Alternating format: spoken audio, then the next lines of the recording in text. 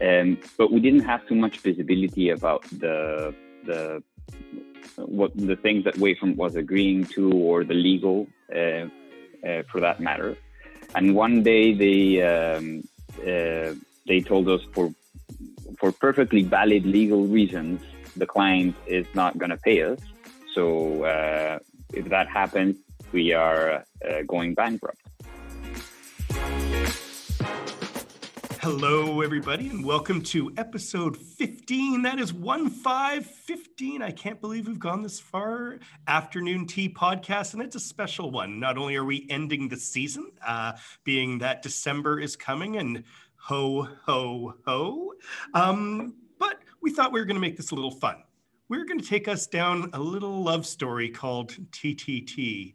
And we're going to be talking to some of the not only just the founders, but also some of the people that make TTT what it is. So I am super excited to introduce you guys to the ever so handsome David Hobbs, co-founder, the amazingly talented, and I can't look any more Christmassy if I tried, Josephine Wong, the spectacular and so intelligent Vincent Lee, and the ever so handsome Jose Hernandez. So Josephine not only is a founder, she's also our VP of Design. David is our VP of Operations, Jose, CEO, and Vincent, our VP of Engineering.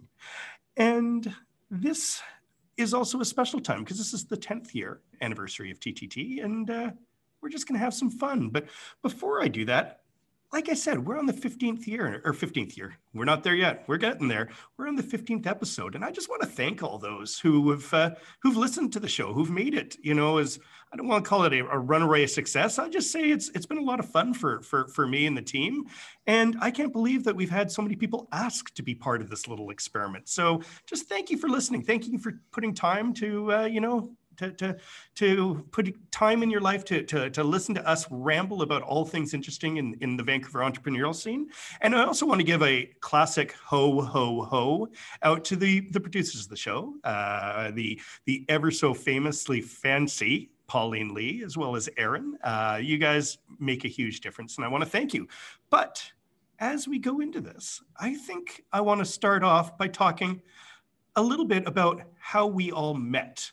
And I think the David and I part is a little bit understanding in the fact that we probably met before we were even born. But Joe, I'm going to touch a little bit on how we met, but I want to hear your first thoughts. Where do you remember where we first met? I think it's maybe 12 or 11 years ago. So I was still a print designer and I wanted to learn more about interactive design. So I went to UBC. There's an interactive design continuous studies program, and there's a co-op opportunity, and they placed me in the Canadian manufacturing exporters, and that's where I met you, Chris. You were my manager at that time. Which was amazing. But I want to tell you my perspective of this, Joe, because I got a call from UBC, and they said, we have a co-op student that you can't say no to. And I'm like, I don't need a co-op student. And they said, I don't think you understand how talented she is. You can't say no to her. And so I thought, you know what? I'll give that a chance. I'll just give that a chance. And I wish I knew who that was, because I owe them a keg of beer. Not even a single beer. I owe them a keg of beer for introducing us, Joe, because I instantly not only recognized how much, I love you as a person, because you have such an amazing soul and amazing spirit, and but just how much fun you are to work with, and how much I love to watch the creative process of the things you make and you craft. And I'm just in awe every day that I work with you. So whoever made that magic happen, thank you, UBC. I'm really, really, really, it's a Christmas gift. Ho, ho, ho. Oh, thank you. Then I need to send them a truckload of truckload of even better. Well, I think the next, because in the chapter of TTT would be Vincent Lee. We could ask Vincent to tell the story, but David, can you tell the story of how we first met Vincent? I think this makes the most sense. Well, I'd love to get Vincent's perspective of this. I'm getting older, and as I get older, my memory's not quite what it is, but I do remember the first time meeting Vincent. We had our first little office, and this little office basically was our first real office, and maybe it fit legally 2 people, and there was probably 7 of us in there. I mean, we were all squeezed in and whatnot. And Vincent came in to interview, and I remember people were programming kind of against the wall, and Vincent was showing me the app that he was working on. And, it comes in and he shows me this iOS app, and it's a 3D rendering cartoon image basically of a face. And it suddenly starts talking to me and everything. I'm like, damn, okay, wait, this guy's hired. So he was just like instantly had me in awe. And so that's my quick version. Vincent, what's your perspective on that? Because I want to add, when I first really met you afterwards, and we were out at Harbor Air, which is the first client that we had, but am I close to things on there? That's quite close to the fact. So it was September 2013. That was closer to the end of my master's program. I was looking for a job, so I interviewed with David. The small little detail that was not the fact was that we were actually meeting in a huge, gigantic meeting room. That's true. Which fits like 100 people there, but there were only 2 of us in the room. Yeah. It was echoing and stuff. But we were using a shared meeting room. That's how I first met David. I remember later I met Chris in the office. That's the small office that David mentioned. Yeah. But the funny thing is, Chris actually met me before, like that. I couldn't even remember because I joined the iOS meetup early on, and he actually met me there, but I don't remember, so sorry. Well, I got to add, my favorite Vincent, though, is because we're doing a project for Harbor Air. And I met him out in Richmond, close to the Harbor Air Terminal, and that was the first time I saw his big car. And all I thought is, because Vincent, he's not the biggest guy on the planet, but his car might have been. And I just thought, wow, that's pretty gangster. I thought that was pretty cool. So it stuck out. This cool student car, $2,000. Oh, yeah. Oh, yeah. It was awesome. It gets awesome. You there. It gets you there. Well, the next person I guess we should talk about how we met was one of our first interns. You weren't a co-op student. You were an intern. And I love telling the story of how Jose Hernandez, our intern, is now the CEO, and we're blessed to have it. Jose, do you want to talk about your first thoughts about meeting all of us and how you came into TTT? TNT. That's a different company. Very tasty, though. Very tasty. Yeah. So as part of the MBA program, you are encouraged to do an internship. So I remember in the MBA, they prepared us for what is supposed to be very difficult interviews. So they're going to ask you things to basically come up with a solution for something right away. And the first time I applied for the job at TTT because the job post was amazing. I remember it was the possibility to make the dreams for people happen, right? We were doing products at the time in the MBA program, and that opportunity seemed perfect for what I wanted to do as a next step. And I came to the interview hyper prepared, and I was expecting like consulting job type of an interview, and I remember you guys asked me a lot of questions in the first 30 minutes, and then we just had fun and start chatting like regular people do. And I said, I just want to work here because it's just the most amazing environment. And that was my first recollection of meeting you guys. The interview was with Vinny, with David, and with Chris. So it was a pretty interesting one.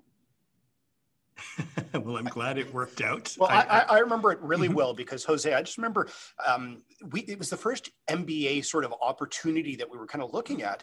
And I remember just finishing the interview and just looking around and I don't know if I could swear on this. I won't swear on it. I'll just say like, oh my God, that guy's amazing. And I just thought, personality wise, we just caught on fire right away. But the questions that you were asking was like calling us out on a couple of things, which was exactly what we needed to. It was perfect. And right away, I just knew I wanted to work with you. So I was very happy that day. Oh, Me too. that is so truthful. That is so truthful. Well, I want to touch on one thing because David and I, we've been we've founded a couple of companies over the years, but we've always had it a challenge, just because I would say we were a little bit gun shy from our first founding, David, of the UBC, when we founded a great company called liftpasses.com in the ski industry. But I would say we got a little challenged. We got a little burnt by co-founders. I don't need to go into too many details. It's just, it made it difficult to trust people. And, I've always been really blessed, because obviously it's hard not to trust your twin brother. I've been really blessed to always work with David and have a great relationship. But it wasn't until— a great referee. Mom is a great referee. I'll give you that one. I will give you that one. But it wasn't until I met Josephine, and then I realized that I could have another partner in there. And I want to actually thank you, Joe, because I was really, really, really, it was difficult to trust people. But the second I met you, and the second I worked with you, and the second I realized how hardworking you are, I just remember, well, this is someone who I can trust. And I remember when David and I talked about founding TTT, and all I can remember is all I wanted was you to be part of it. And I told David, this is what I want to be part of it. And I'm just really glad that you agreed to come on this journey with us. David, do you remember the day Chinese that we food. actually— I'm sorry? Is this over Chinese food when we went to White Spot? Exactly. Do you remember the time when we realized we are a company we better to actually incorporate? Can you tell a little bit about that story?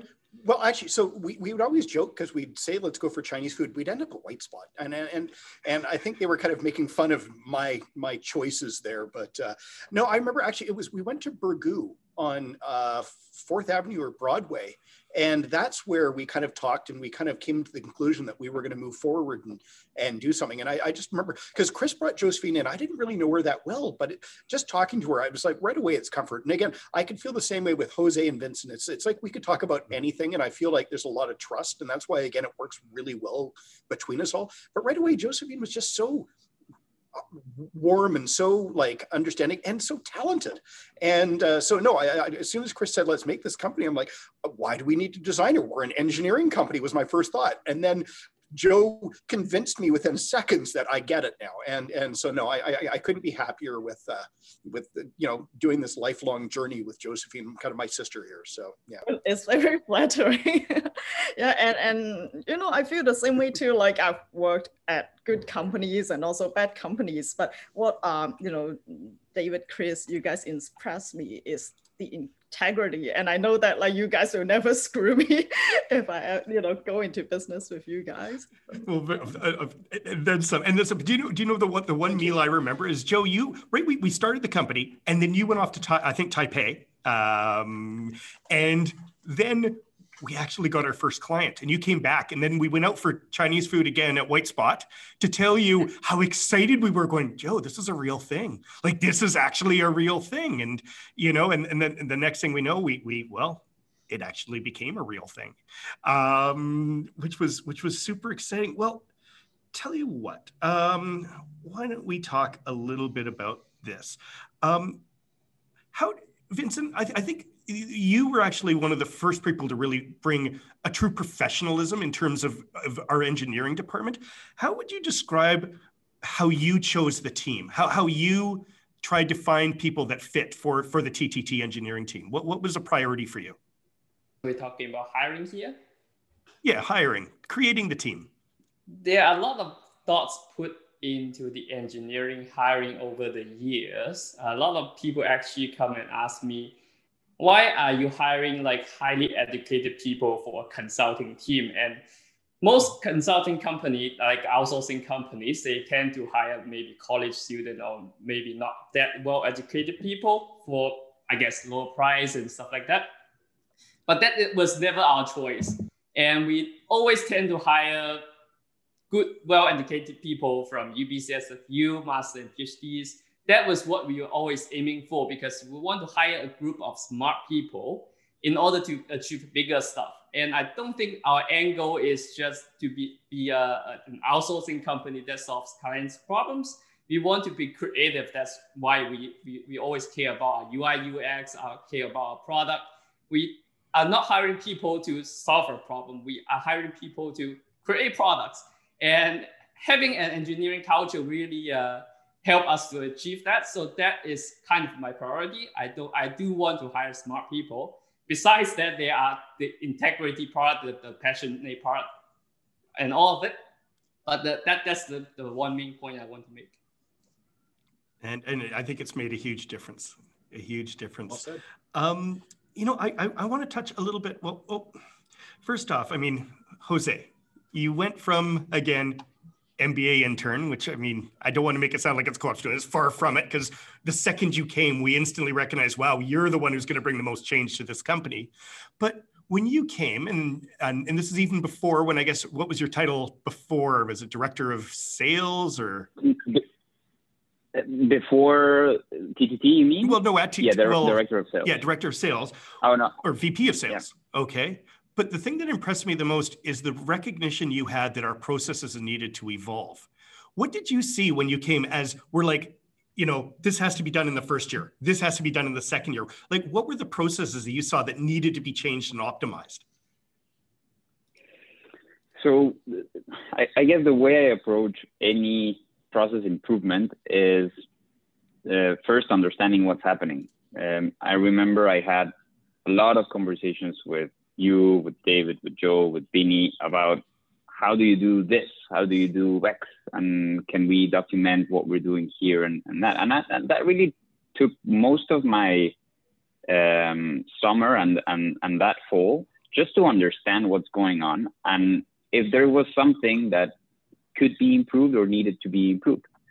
Because often if you try to suggest something new without understanding how things currently work, first, you're going to face a lot of resistance. And second, not every process, even though it might sound better or it could be helpful for the company, it doesn't work exactly for everybody. So the first thing was understanding. The second thing was, once we recognize there are certain areas of improvement, bringing the right people to support that. And going back a little bit to the question that you asked, Vinny, I guess the way I think about hiring is, this is where we want to be in the next 6 months, a year, 2 years.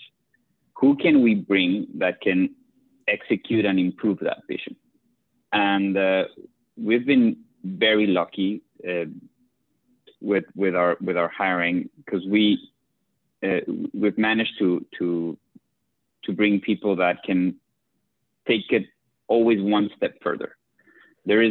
You can always imagine a process or a certain goal to be reached in a certain way, but if you bring people and empower people to do their job, they're always going to make it better, right? So we've been very lucky, and that's how we've moved from, I would say, 10 to 12 people when I was into to 40. Very nice, very nice. Now, and growing. Well, one of the first things is, because I mean, one of the things I think you've done so well is you've fought me in a really positive way to make me a believer. And I remember I said, okay, we're going to hire Jose, and then the next thing we got to do is we got to hire a salesperson. And you told me right away, going, that is the silliest thing to do, because what we really need to do is look at where our efficiencies and our bleed line is and fix that. Because if we start putting gas on the fire, and then all of a sudden we have all this, this traction, well, we're just going to be losing money on the bottom end of our business, and we need to improve on that. Do you remember that as one of the things? So that was kind of the leaky bucket strategy. Yeah. So there was at the beginning, it's logical when you're starting, you don't have enough people to service a project. So it was not uncommon to have either designers or engineers being the front person servicing a client. So what we did there was start incorporating individuals that would actually manage the project. And there were a lot of improvements to be made, because we were learning as we go with project management. And it was clear in our head that the requirement was, let's make it happen for the client no matter what. Mm-hmm. And that no matter what was generating some of our projects were not didn't have a positive margin. So thinking about how to fix that before bringing more sales was one of the focus of that, I would say, first year and a half. I remember David had a spreadsheet where we could see our products being red, yellow, and green, and it was pretty satisfying to see how suddenly the red disappeared. So making that improvement and then bringing people made more sense at that time. Oh, for sure. No, no, please. I always, sorry, Chris, just really quickly, because that spreadsheet, I always reflect on it around Christmas time, because it was Christmas time, probably 2 years into Too Tall Totems, not even TTD Studios at the time, but it was Too Tall Totems. And I created that spreadsheet because I wanted to see where we are with our clients. And you're 100% right. It was a lot of red. And all I saw, and so what we were measuring was, we weren't measuring finance, we weren't measuring anything. We were measuring goodwill and just basically the perspective that we believed that the clients had in us at that time. And it was all in red. And so we were failing. And that was one of the biggest things that we had to turn around. And I remember it was Christmas, and literally 2 years in, we didn't have really good processes. We were just kind of doing small projects at the time. This is a long time ago. And thinking, I don't know if I want to do this. I actually thought to myself, do I even want to be doing this anymore? Because I'm not delivering what I truly believe in. And you're 100% right. When we had that go from all reds to yellows to all green, and now I'd look at it and it would be all green pretty much for every client. And honestly, I'm so happy that I never made a decision to do anything drastic at the time. It was a really good recognition tool, but I was just, the day that it all turned green was just like, that was Christmas Day for me. So. Well, you know, and I want to reflect. I mean, as I'm sure our loyal listeners here can understand. I mean, the decision to have Jose come in, you know, wasn't something we took lightly, as you know, as a CEO. But I remember it was a conversation I had with Chris Briex, who was actually the very first interview that we ever did. Major Tom's founder, who, you know, I just had a chat with him, and he told me, first thing you should do, find someone who's better at the job than you and give them the reins, because then it frees you up to do the things that you want to do. And I just remember after that conversation, going back and telling David, you know, I think it makes sense. Like, and then, you know, and then talking to Vinny and talking to Joe, that maybe this is something that we should be offering to Jose, because he can do so much, you know, better than I ever could in this role. And I recognize that. But I think the second that I knew that the decision was right was when we made the announcement at one of our Learn at Lunch, you know, town halls, and to announce it. And Mitch Ganton came up to me and he said, best decision you ever made. Mitchie gave the thumb of approval, which made me go, damn, I mean, yes, you recognize it. And you know what? I don't think we've looked back. You know, we've just evolved as a company since that day. And it's, well, can I give a compliment on that? Because so I do everyone's as operations. I give reviews for everyone, or at least I'm usually in the room. And one of the questions we ask is, who helped you the most during the year, during the 6 months? And everyone says Jose. And I'm like, why is, like, do you work one-on-one with everyone? And I think the answer is probably yes. I mean, I don't know how you have time to, but everyone recognizes that you're making their life and their job better, and you're making them better at their job. So yeah, I just want to recognize that. Oh, for sure. Thank you for that. So for me, it goes back to the question of trust. I always tell David and Chris this story.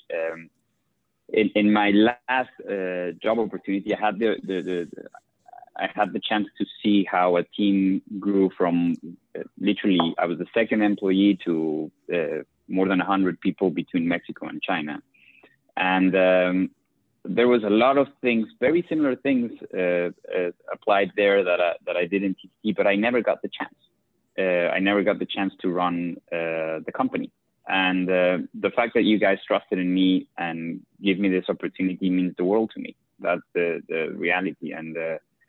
And it just shows an incredible trust, because this is your baby. This is something that you've been working for so long, and making sure that the culture is there, the company is there, the service is there, the clients are there, the reputation is there. I'm been entrusted with this. It's just a huge responsibility, but just it feels great. Well, we're honored, and honestly, we're excited about where it's going to go. So thank you for sharing that. Well, now that we've talked about all these the lovable, huggable, wonderful things about what makes TTT, I want to talk a little bit about storms weathered. Some fun things that almost had us on our knees, almost actually crunched us, but made us stronger. Joe, I don't want to name names of clients because I don't think that's ever necessary. But do you remember a certain project in the early days? Please don't say Hong Kong. That's out of Hong Kong. Yeah. Can you tell us a little bit about the challenges you faced with that, please? Well, it was like our early days. So it's kind of hard to tell the story without, saying something negative. But I think, like we also have some responsibility too, because there was no project management. So it's really hard to control the scope of the project and the client expectations. So the project kept getting bigger and bigger, and then it just went nowhere. That's a good description. But I would honestly say one other part of it was the client became a real bully. And one of the big learnings that we had is that we need to fire clients like that faster, because Joe, you are way more important to me than any project ever. Okay. And it became, I think, you need to have a lot of credit that you weathered that yourself without really telling us how much of a bully the situation had become. And I think the greatest relief we had was when we just decided, okay, you know what, this is done. But then the client also ran away from us and didn't pay. And I don't know if you remember, but that was a real kick in the teeth. David, as operations, do you want to talk a little bit about the challenges we faced when all of a sudden we had no money in the bank? Well, I mean, that sucked, but I just want to go back to something that, I wish had happened, because this client, and I won't name her or him, sorry, them, they were very two-faced. In other words, just going back to what Joe was going through, Joe was being treated very, very, very poorly.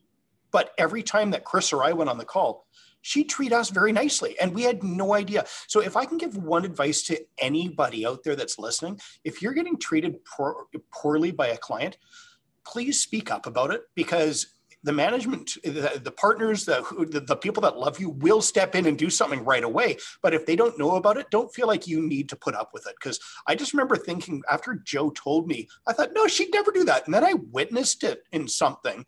And it just opened my eyes. I'm like, oh my God, pull the parachute. We do not need to deal with this person. And I just wish that it came up earlier. Honestly, I wish it came up earlier.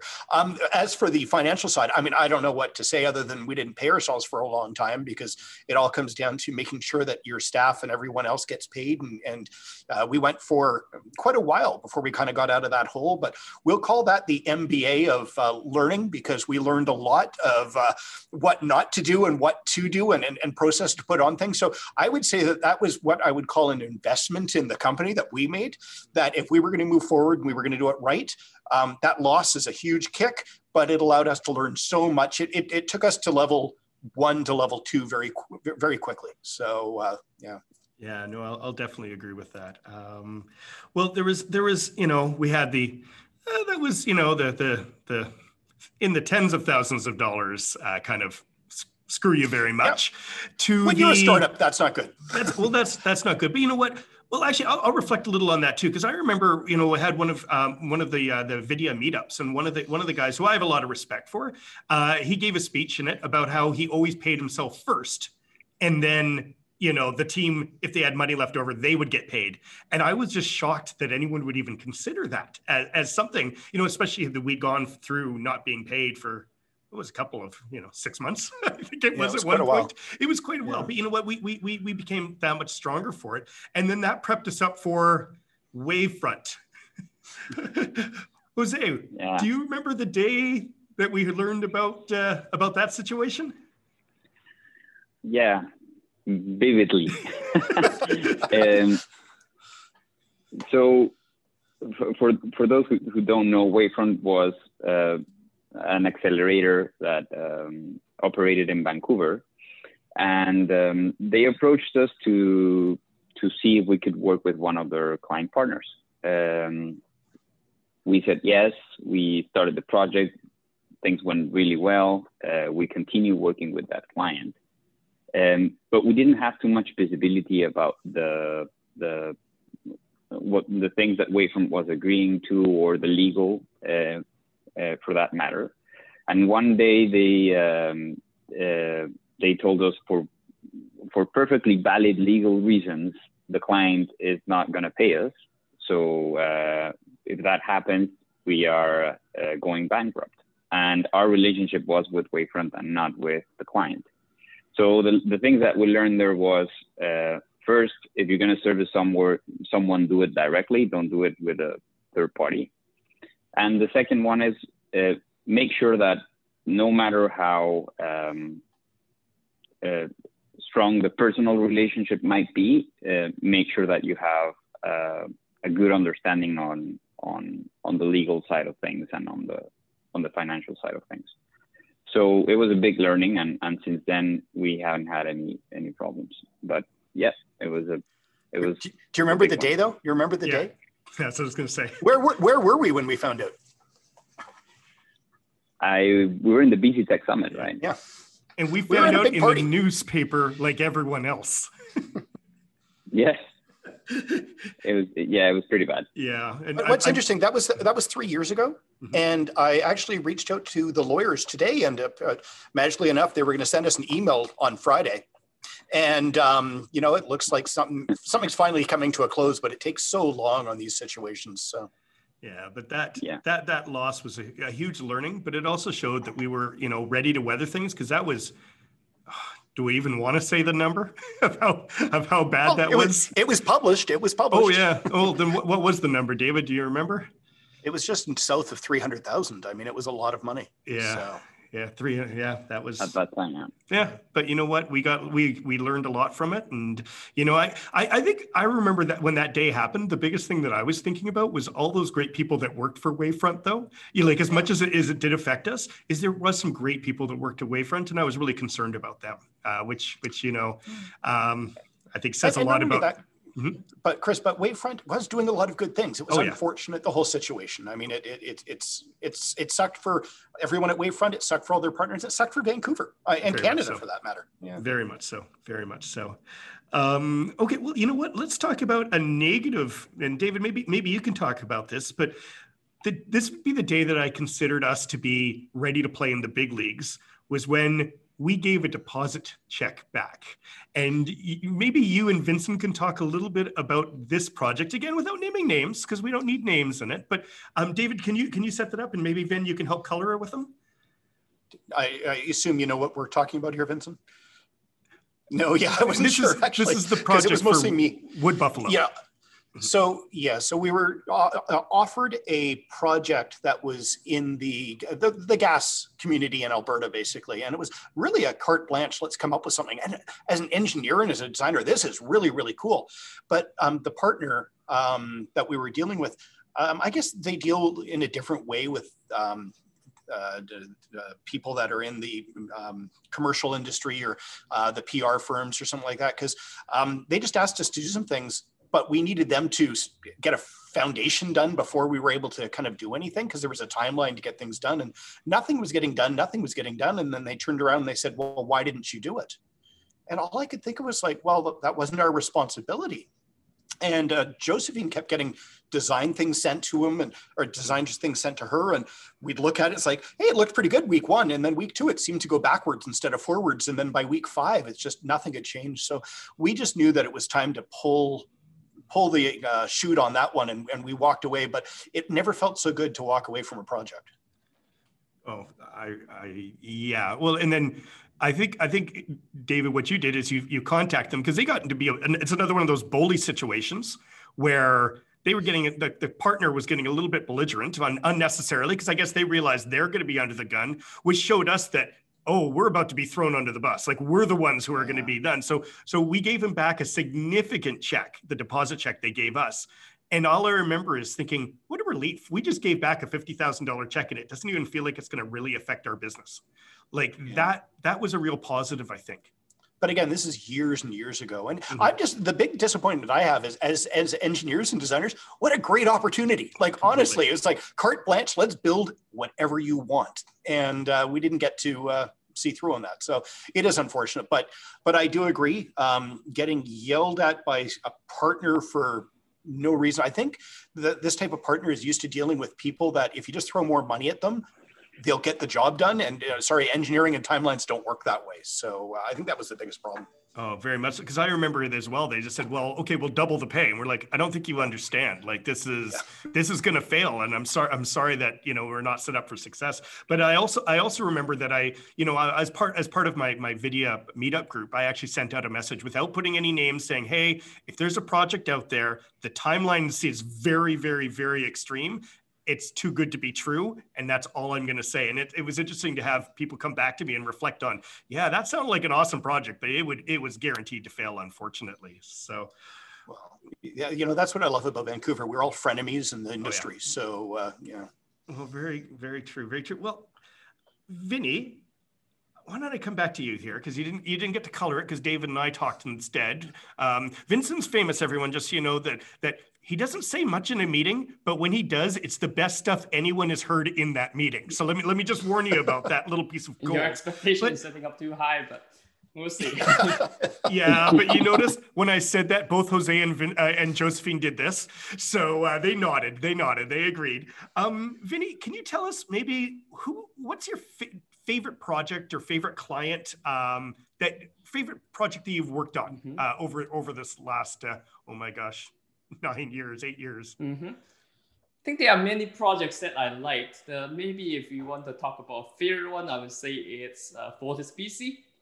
I think first of all, it's a very reasonable client with a reasonable timeline and budget and everything, and the scope was nice. But I think being an engineer and being an engineering team, the one thing that we really want to see is that our product is being at the hands of the customers, and you can show this to your friends, and once you find your friends and family and everyone is using the same app, and you can proudly say, I made that app. That makes you happy. That's what makes engineers happy about their invention. So that's why I think it's a good one. And I think almost maybe all the household that's using Fortis BC have that app. So that's the one thing that I'm very proud of, and I like the client as well. So. Excellent. Josephine, same question. And I'm assuming this one's not the person from Hong Kong. Well, I have quite a lot of favorite projects and clients. So I've been quite lucky, actually. Maybe I'll name a few. So our first one we did a long time ago when we first started. It's called Halloween Totem. So basically, it's an iPad game that lets you customize like a little totem. And the way you play is kind of like a Tetris. You kind of stack one on top of another. And it was a lot of fun to do. And I think I really like this project because there's one day we got a mail from a dad saying that his autistic son really enjoyed playing the game, and it really feels good knowing that like what we create make a positive impact to a kid's life. So that becomes my favorite project. And another one is Sanglat. So Sanglat is an IoT company. They make light bulbs that works with security. Oh, actually not works with, like a light bulbs that has a security camera or a speaker in it. And we did, so the client came to us because for some reason, when they launched they were very successful in Asia and China, but when they tried to launch their product in North America, they experienced a lot of returns. So they suspect that there's something wrong with the onboarding process, and that's why they came to us. And so we did a lot of our UX research to validate this assumption. And after our design and development, the product return rate dropped 50%. So I think it's a very good example to demonstrate how our design and dev can make a positive impact for our client business. And I think the last one is a recent one is Legible. So Legible is I would say a Spotify for reading. So basically you can stream any ebooks that you want to read on a web browser, and you can easily publish anything that you write on the web. And the clients are very reasonable and easy to work with. And I really like the mission to bring democracy to publishing and reading. So that's my top three favorites. All of those great. Do you know what I loved about your first one? Is I think that was like the first and only app that you, David, and I more or less did ourselves. I was head engineer. Yeah, and then we got smart and hired Vinny to do the programming instead. But yeah, I love that project too. Well, David, what about you? What's the one project or client that you've really enjoyed working with? Oh, I mean, there's so many. And I loved how Josephine talked about it because it was based on the results and whatnot. I mean, I could talk about I really enjoyed Nirvana, but I'm going to go about the because of the people, and it's Harbor Air. We deal with some amazing, I mean, Tom and everybody at Harbor Air are just fantastic. They're passionate. What I love about them is we're passionate about technology and passionate. We love to have fun and everything, but I would literally say they are identical to us in the airline industry, like the culture wise and everything else. Like I've never met anyone that's angry there. I've never met anyone, like they're just excited about what they're doing and they love it. And whenever I deal with them, I kind of like, ooh, I'm secretly listening about the airplane stuff, because I'm kind of interested in that. And I know Tom's like, ooh, tell me more about mobile development, so there's a great crossover there. So I can't say enough about Harbor Air as a partner and things. So. Oh, for sure. Especially as they push their own industry with electric airplanes and all of these things. I mean, it's super exciting. I was so happy to be invited to that, to see it take off and everything. It was really cool. I bet. Senor Hernandez, how about the same question to you, sir? Well, when you're the fourth to mention your favorite project, some of them are already taken. So Beanie mentioned Fortis VC it's a great client. It was a great project, but I would like to highlight YVR.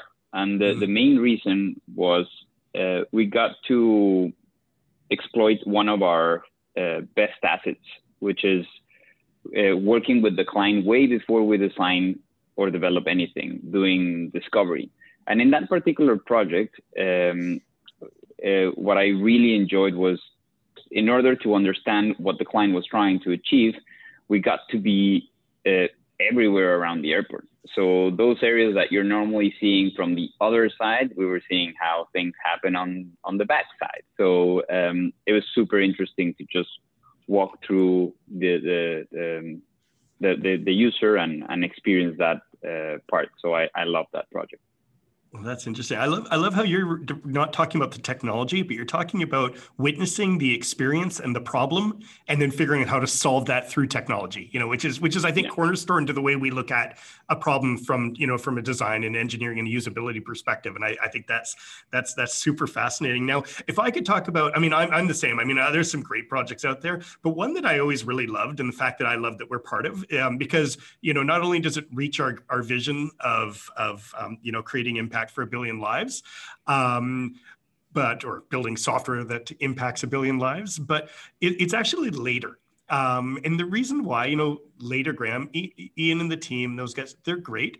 But I mean, I got to witness that from an early stage when I met Ian at the hackathons and all that, and to see such an amazing idea grow into such a great company. And then, for us to actually get to touch it and, put our own little skills into it. I'm super proud of that. Like, just super proud of that. But I would also say, and I'm not going to go into full details, I mean, another one that I'm super proud of is Pixels, because I got to see Vincent's magic. I mean, now some of the stuff that Pixels can do, it's a lot, out of the box, but some of the problems you solve for this, for a great, LA-based or, American-based client, Vinny, can you tell me a little bit about that project? Because I thought that this one's so fascinating. Yeah, I think that was over 6 years ago when Fine Art America come to us. They want to sell their artworks on the mobile app. And we were building the app, but nothing was all that fancy. I mean, we always want to make things more innovative. And one thing that we try to make is to actually preview the paintings on your own wall with the actual size and stuff. So that was the idea that we come up with, but it was 6 years ago and AR was not really a big deal. So I actually hack into everything, playing with OpenCV and use my knowledge that I learned from my master's program. And I finally got this solved. So the end result was pretty impressive. I think it's actually the very first AR application that you can see the painting on your wall. And later on, IKEA and all the other apps have kind of similar features in their app. But that is one of the app that I was most proud of.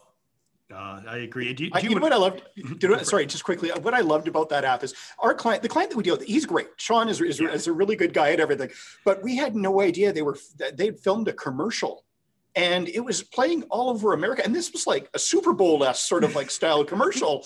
And we're like, why didn't he tell us about this? Because it showed off the technology that Vincent created. And it was so cool. So I go back and I look at that on YouTube once in a while going, that's awesome. So very proud moment. You know, the thing about Sean and about that project too, because I think that project took us to another level, is one thing is Sean taught me a lot, because Sean is a very good guy and he's very proud of his engineering and he's very, this has to be perfect, which I think all projects should be. But at that point we were like, let's just get it done. Let's get it shipped. It was a little bit of a different thing. And I remember one time he goes, there's a bug.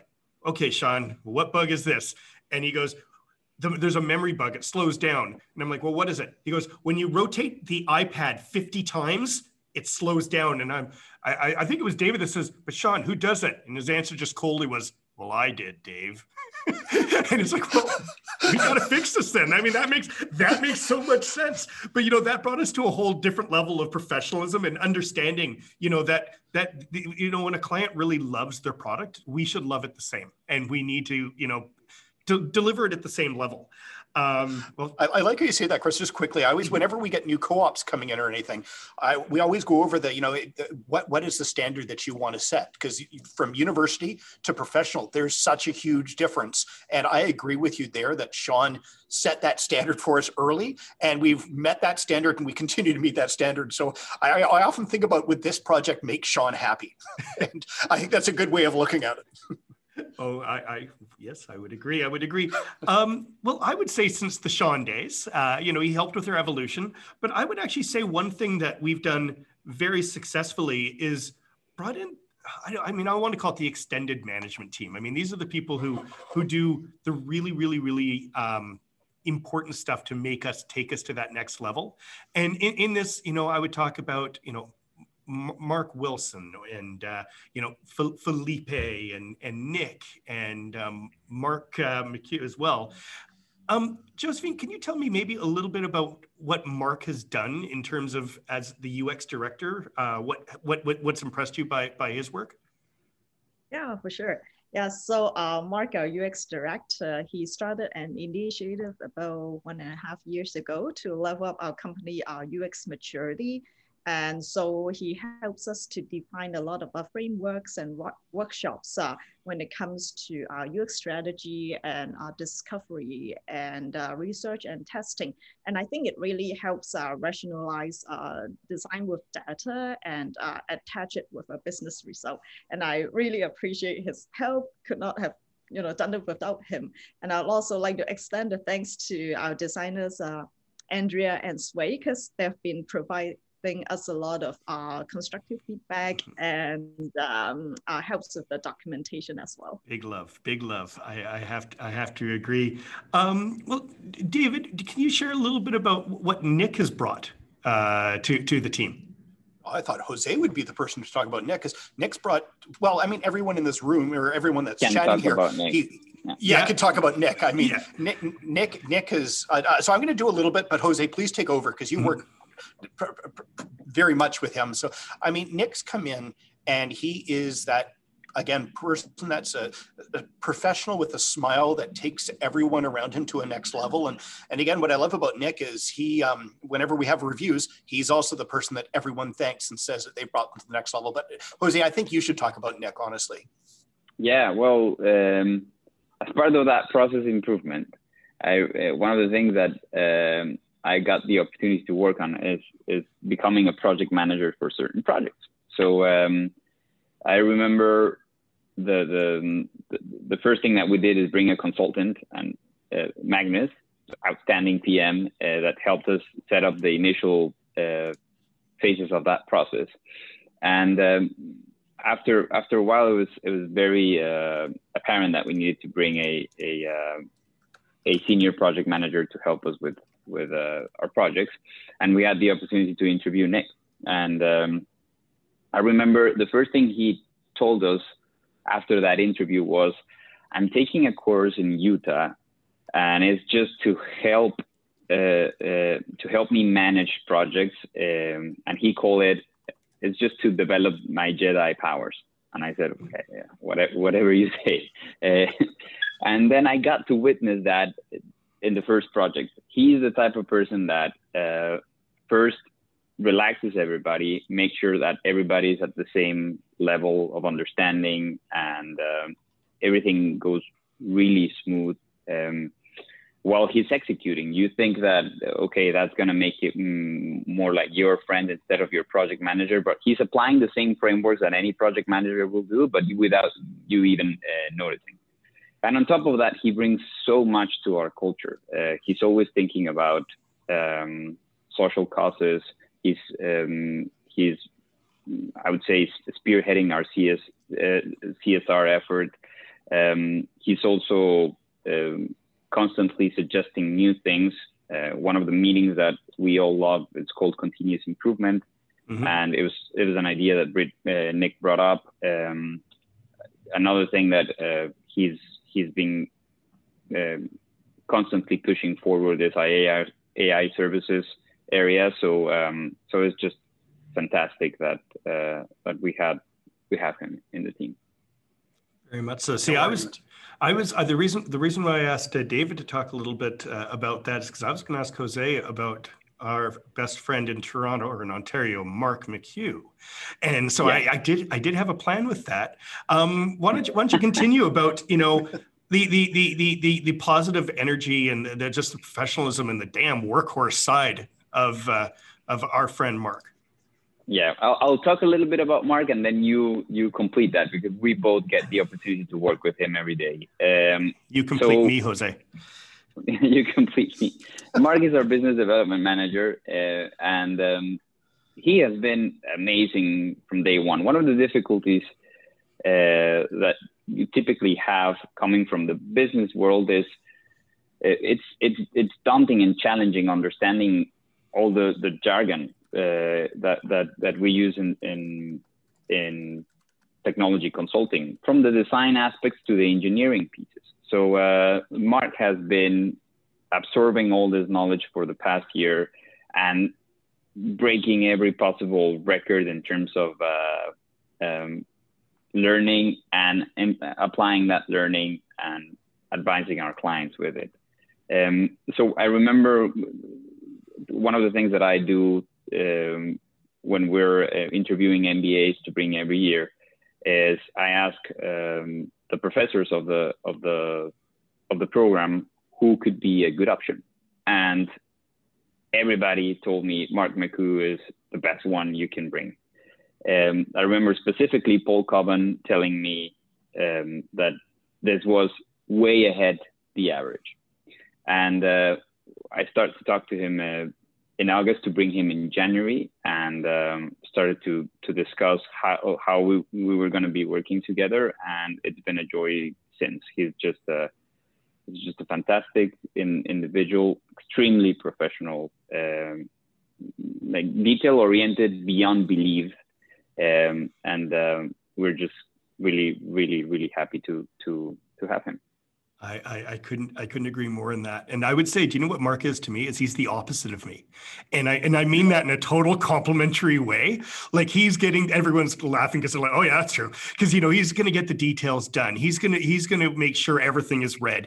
But the thing that I like best about him is, even in the early days, is he calls me out on things. And he does it in a very diplomatic way, going, no, you know, this is the way it should be done. And I'm the type of guy, you know, I've been doing this for years, man. Come on, young guy.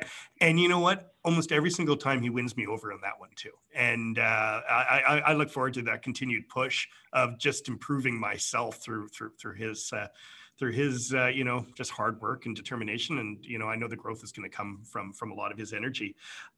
Vinny, now you and Felipe are very different people, but I think together you create an amazing engineering team. Can you tell me a little bit about Felipe's style and what he brings to the table? Yeah, I'd like to talk a little bit about Felipe. So he joined TTT a few years ago with a lot of experience already. I think he's done a couple startups in Chile. When he came, he was one of our main iOS guys.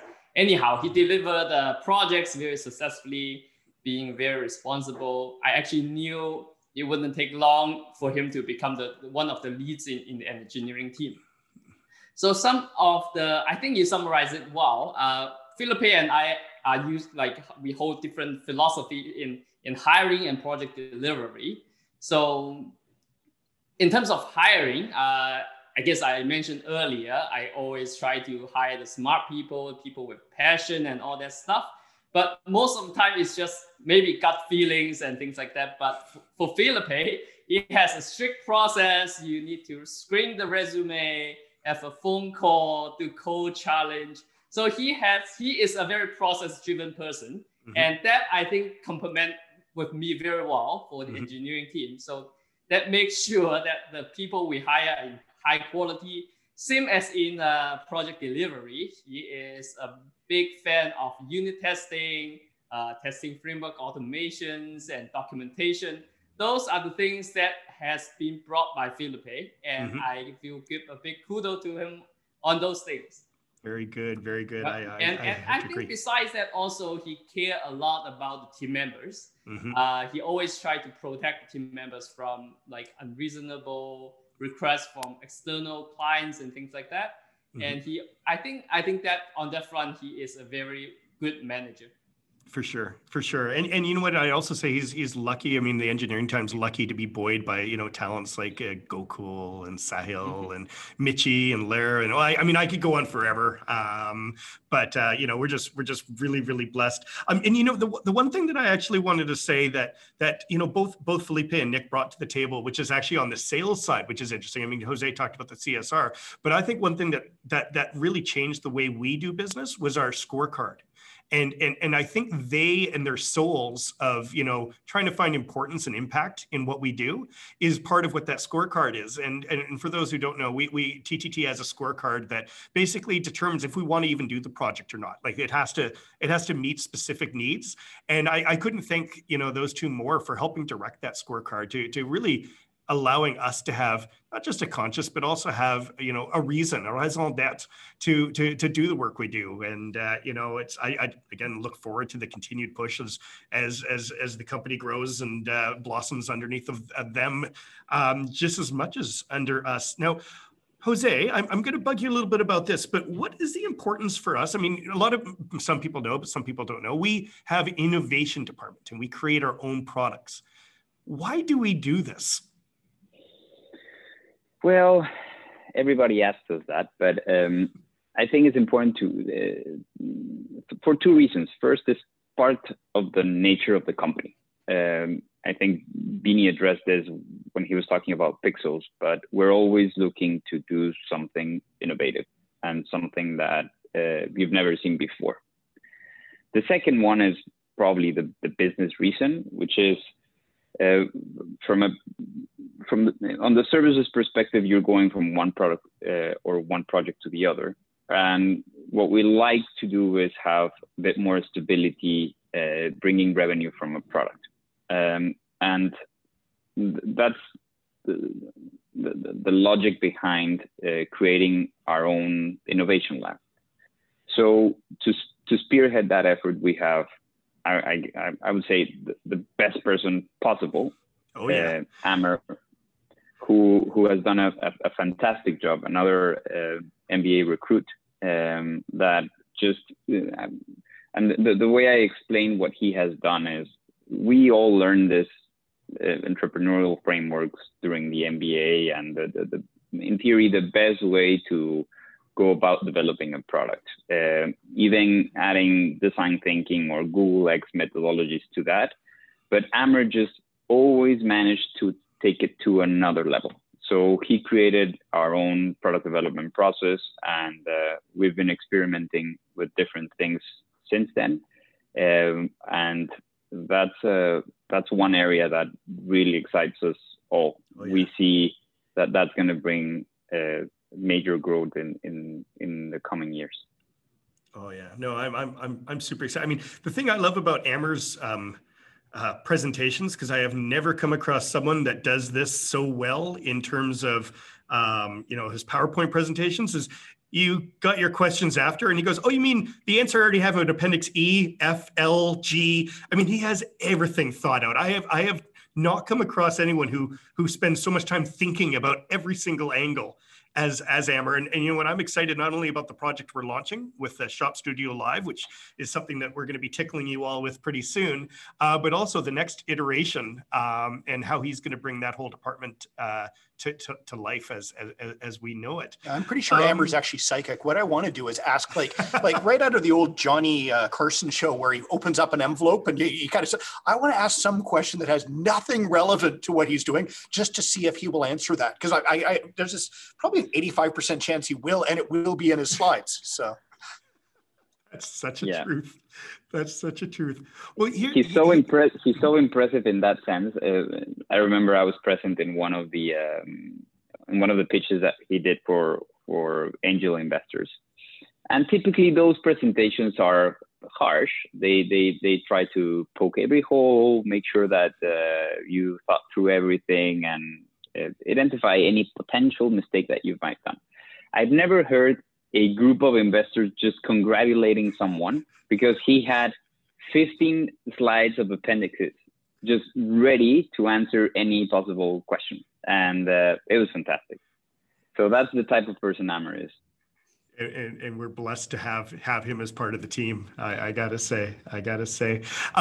You know what? I'm gonna close this off with one important question. Okay, and Vin, I'm gonna start with you with this one, and then go across. Mm-hmm. If you could go back in time and join an exec meeting from 5 years ago, what would the advice you'd give yourself? This is a tough one, and they picked me as the first one. Oh, yeah. So I remember 5 years ago is basically the time when I became the VP of engineering.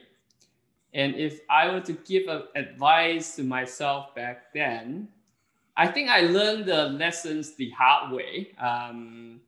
So there's a saying goes that when the best developer got promoted as a manager, you lose your best developer, but you got the worst manager. So that is kind of what happened. And the transition took a long time, but it was a completely different job. Being a good developer versus a good team lead and manager are just different things.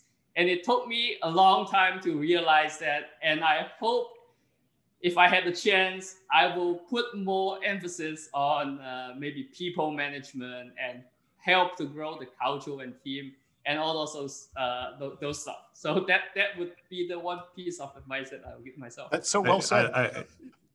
It's typical Vincent again. I say he doesn't say much, but when he does, it's always gold. Yeah. Joe, can I jump on you? Same question. Advice you'd give 5 years past? I think don't work too hard because I felt like I think in the past like 5 years sometimes I work a lot of overtimes, but actually it's not very good for my mental health, and I don't know, maybe subconsciously it set up an unrealistic expectation for my teammates. So, if I could go back in time, I'll advise myself, everything is going to be okay. We're going to survive, past our 5th year. So just relax and, trust that, everyone on the team was very capable. Things will be all right. Very good. Very good. David, same question. Well, and thank you, Joe. That I'm glad you're able to recognize that. For me, it would be don't ignore crazy. So, and the reason, and I'm going to give Chris a compliment on this. Chris says some pretty outlandish things at times, but he always seems— I don't know what you're talking about. Yeah, no. And there's so many times where I just look, go, what the hell is he talking about? But he's always had vision. And I'll give him this. It actually, some things are crazy, don't get me wrong, but don't ignore it because it can lead to amazing things. And I'll say that his vision has led us to kind of where we are today for many things. So at the same time, when people have ideas in the office, be patient and try to understand what they're saying, because there were so many times where I would just go and walk away that I shouldn't have. So that would be, if I was looking back 5 years ago, that's what I would tell myself. You should have done that 10 years ago too. Just saying. Jose, share some wisdom with your 5 years in the past self, please. Yeah, for me, it would be take time to understand the style and the tempo of your coworkers. I think there are two reasons for that. Sometimes when you're trying to make something happen, you are either going too fast or too slow. And if the tempo does not fit the team, you're going to get a lot of, you're going to make a lot of people feel uncomfortable. So that would be for me one of the things that I learned in those past 5 years. And the other thing is, if you do that, you will be able to identify if there are some mismatches in the team. I think one of the things that we've learned with time is we used to, because of the culture, we used to work with people that were not necessarily the perfect fit for TTT. And quickly we've modified that and identified if it's not a great fit, it's better to part ways and Thank you, just continue with team members that are in the same symphony. So that would be my advice. Very good. Very good. Well, if I'm going to ask myself, and I'm just going to pretend I did, I would actually go back and tell them, you know what? Don't take it personally when people quit. Don't take it personally, because when I hear, that someone's found an awesome opportunity and they're on to a next thing, I feel depressed for a couple of days. And you know what? It's not necessary, because it should be celebrated that people, maybe they even launched their career through us and then jumped on to, bigger things, and they're going to make big impact. And the reason why I would actually tell myself that is every single person who has left still has a linkage to us. They still come back. They still do events. There really is something that we've touched in their lives to be a part of it. And, I'm proud of all of us here that we've created something like that. And I don't want to be sad when someone says they're heading out, they're going to do their other thing. I want to cheer for them. And I just want to have an open heart for it. Because honestly, I think that's a real challenge when you do consider everyone here to be family. Is that you feel like, well, that's an end to the family, but really it's just another chapter. Well said. David, well, no, I mean, it's funny because you're touching on something. I'm the same way. I get flabbergasted. It's almost like you're breaking up. But Jose always saw it in very good perspective, and he saw it as the opportunity. And it's so true. You have to see it that way. But I mean, if I was going to go the other way, and one of the things that I'm most proud of, and it kind of touches on this, is what I'm proud of TTT has become. It's been an engine that's allowed people to have their first foot into Canada. And I won't tell you how many times I have signed some documentation for the government of Canada or filled out forms or anything like that. And so say this person is not going to be with us, but I will always be part of their first steps into Canada. And for me, I couldn't be prouder. And if I could say that this company has created one thing, that's one of the greatest things I could say we've created. So opportunity. Yeah. Opportunity. And so, yeah. I love that. I truly love that. Well, Vincent, Jose, Josephine, Brother David, you know, I love all you guys. So you're not gonna blush or be surprised to hear that. But I just want to thank you for you know, closing out what I would consider to be a super fun 15th episode of the afternoon tea. And you know, I look forward to season 2 starting in January. I'm sure Pauline and Aaron are already getting their elf stockings or whatever it is that Christmas people do ready for getting prepared for that next season of surprises and great guests. But you know, I really enjoy just walking down the lane and you know, really sharing the time that we've shared together. So thank you for being open and you know, conscious of just our experience together. Yeah, hopefully next year we can do it in person rather than over Zoom. I couldn't agree more. Yeah. I couldn't agree more. Maybe somewhere tropical too. Just saying, you know, just saying. But thank. I kind of like Josephine's background here. I mean, just the Christmas tree and the Christmas house. I mean, done. You know, honestly, it looks like the mall where I grew up, going to the mall to sit on Santa's lap in Richmond. That was Josephine's place right now. I'm just honestly flabbergasted by it. But you know, Joe, Vinny, Jose, David, thank you for again being a big part of my life and a big part of our adventure. And I look forward to the extended trip that we'll be taking along with everyone else, and all the you know, again, the people who have listened to us today. I want to thank you for spending time with us, and I look forward to continuing telling you know, or helping share really interesting stories of Canadian entrepreneurs. And you know, this is a start of something really great, I think. So thank you, and Merry Christmas and ho ho ho and all of that.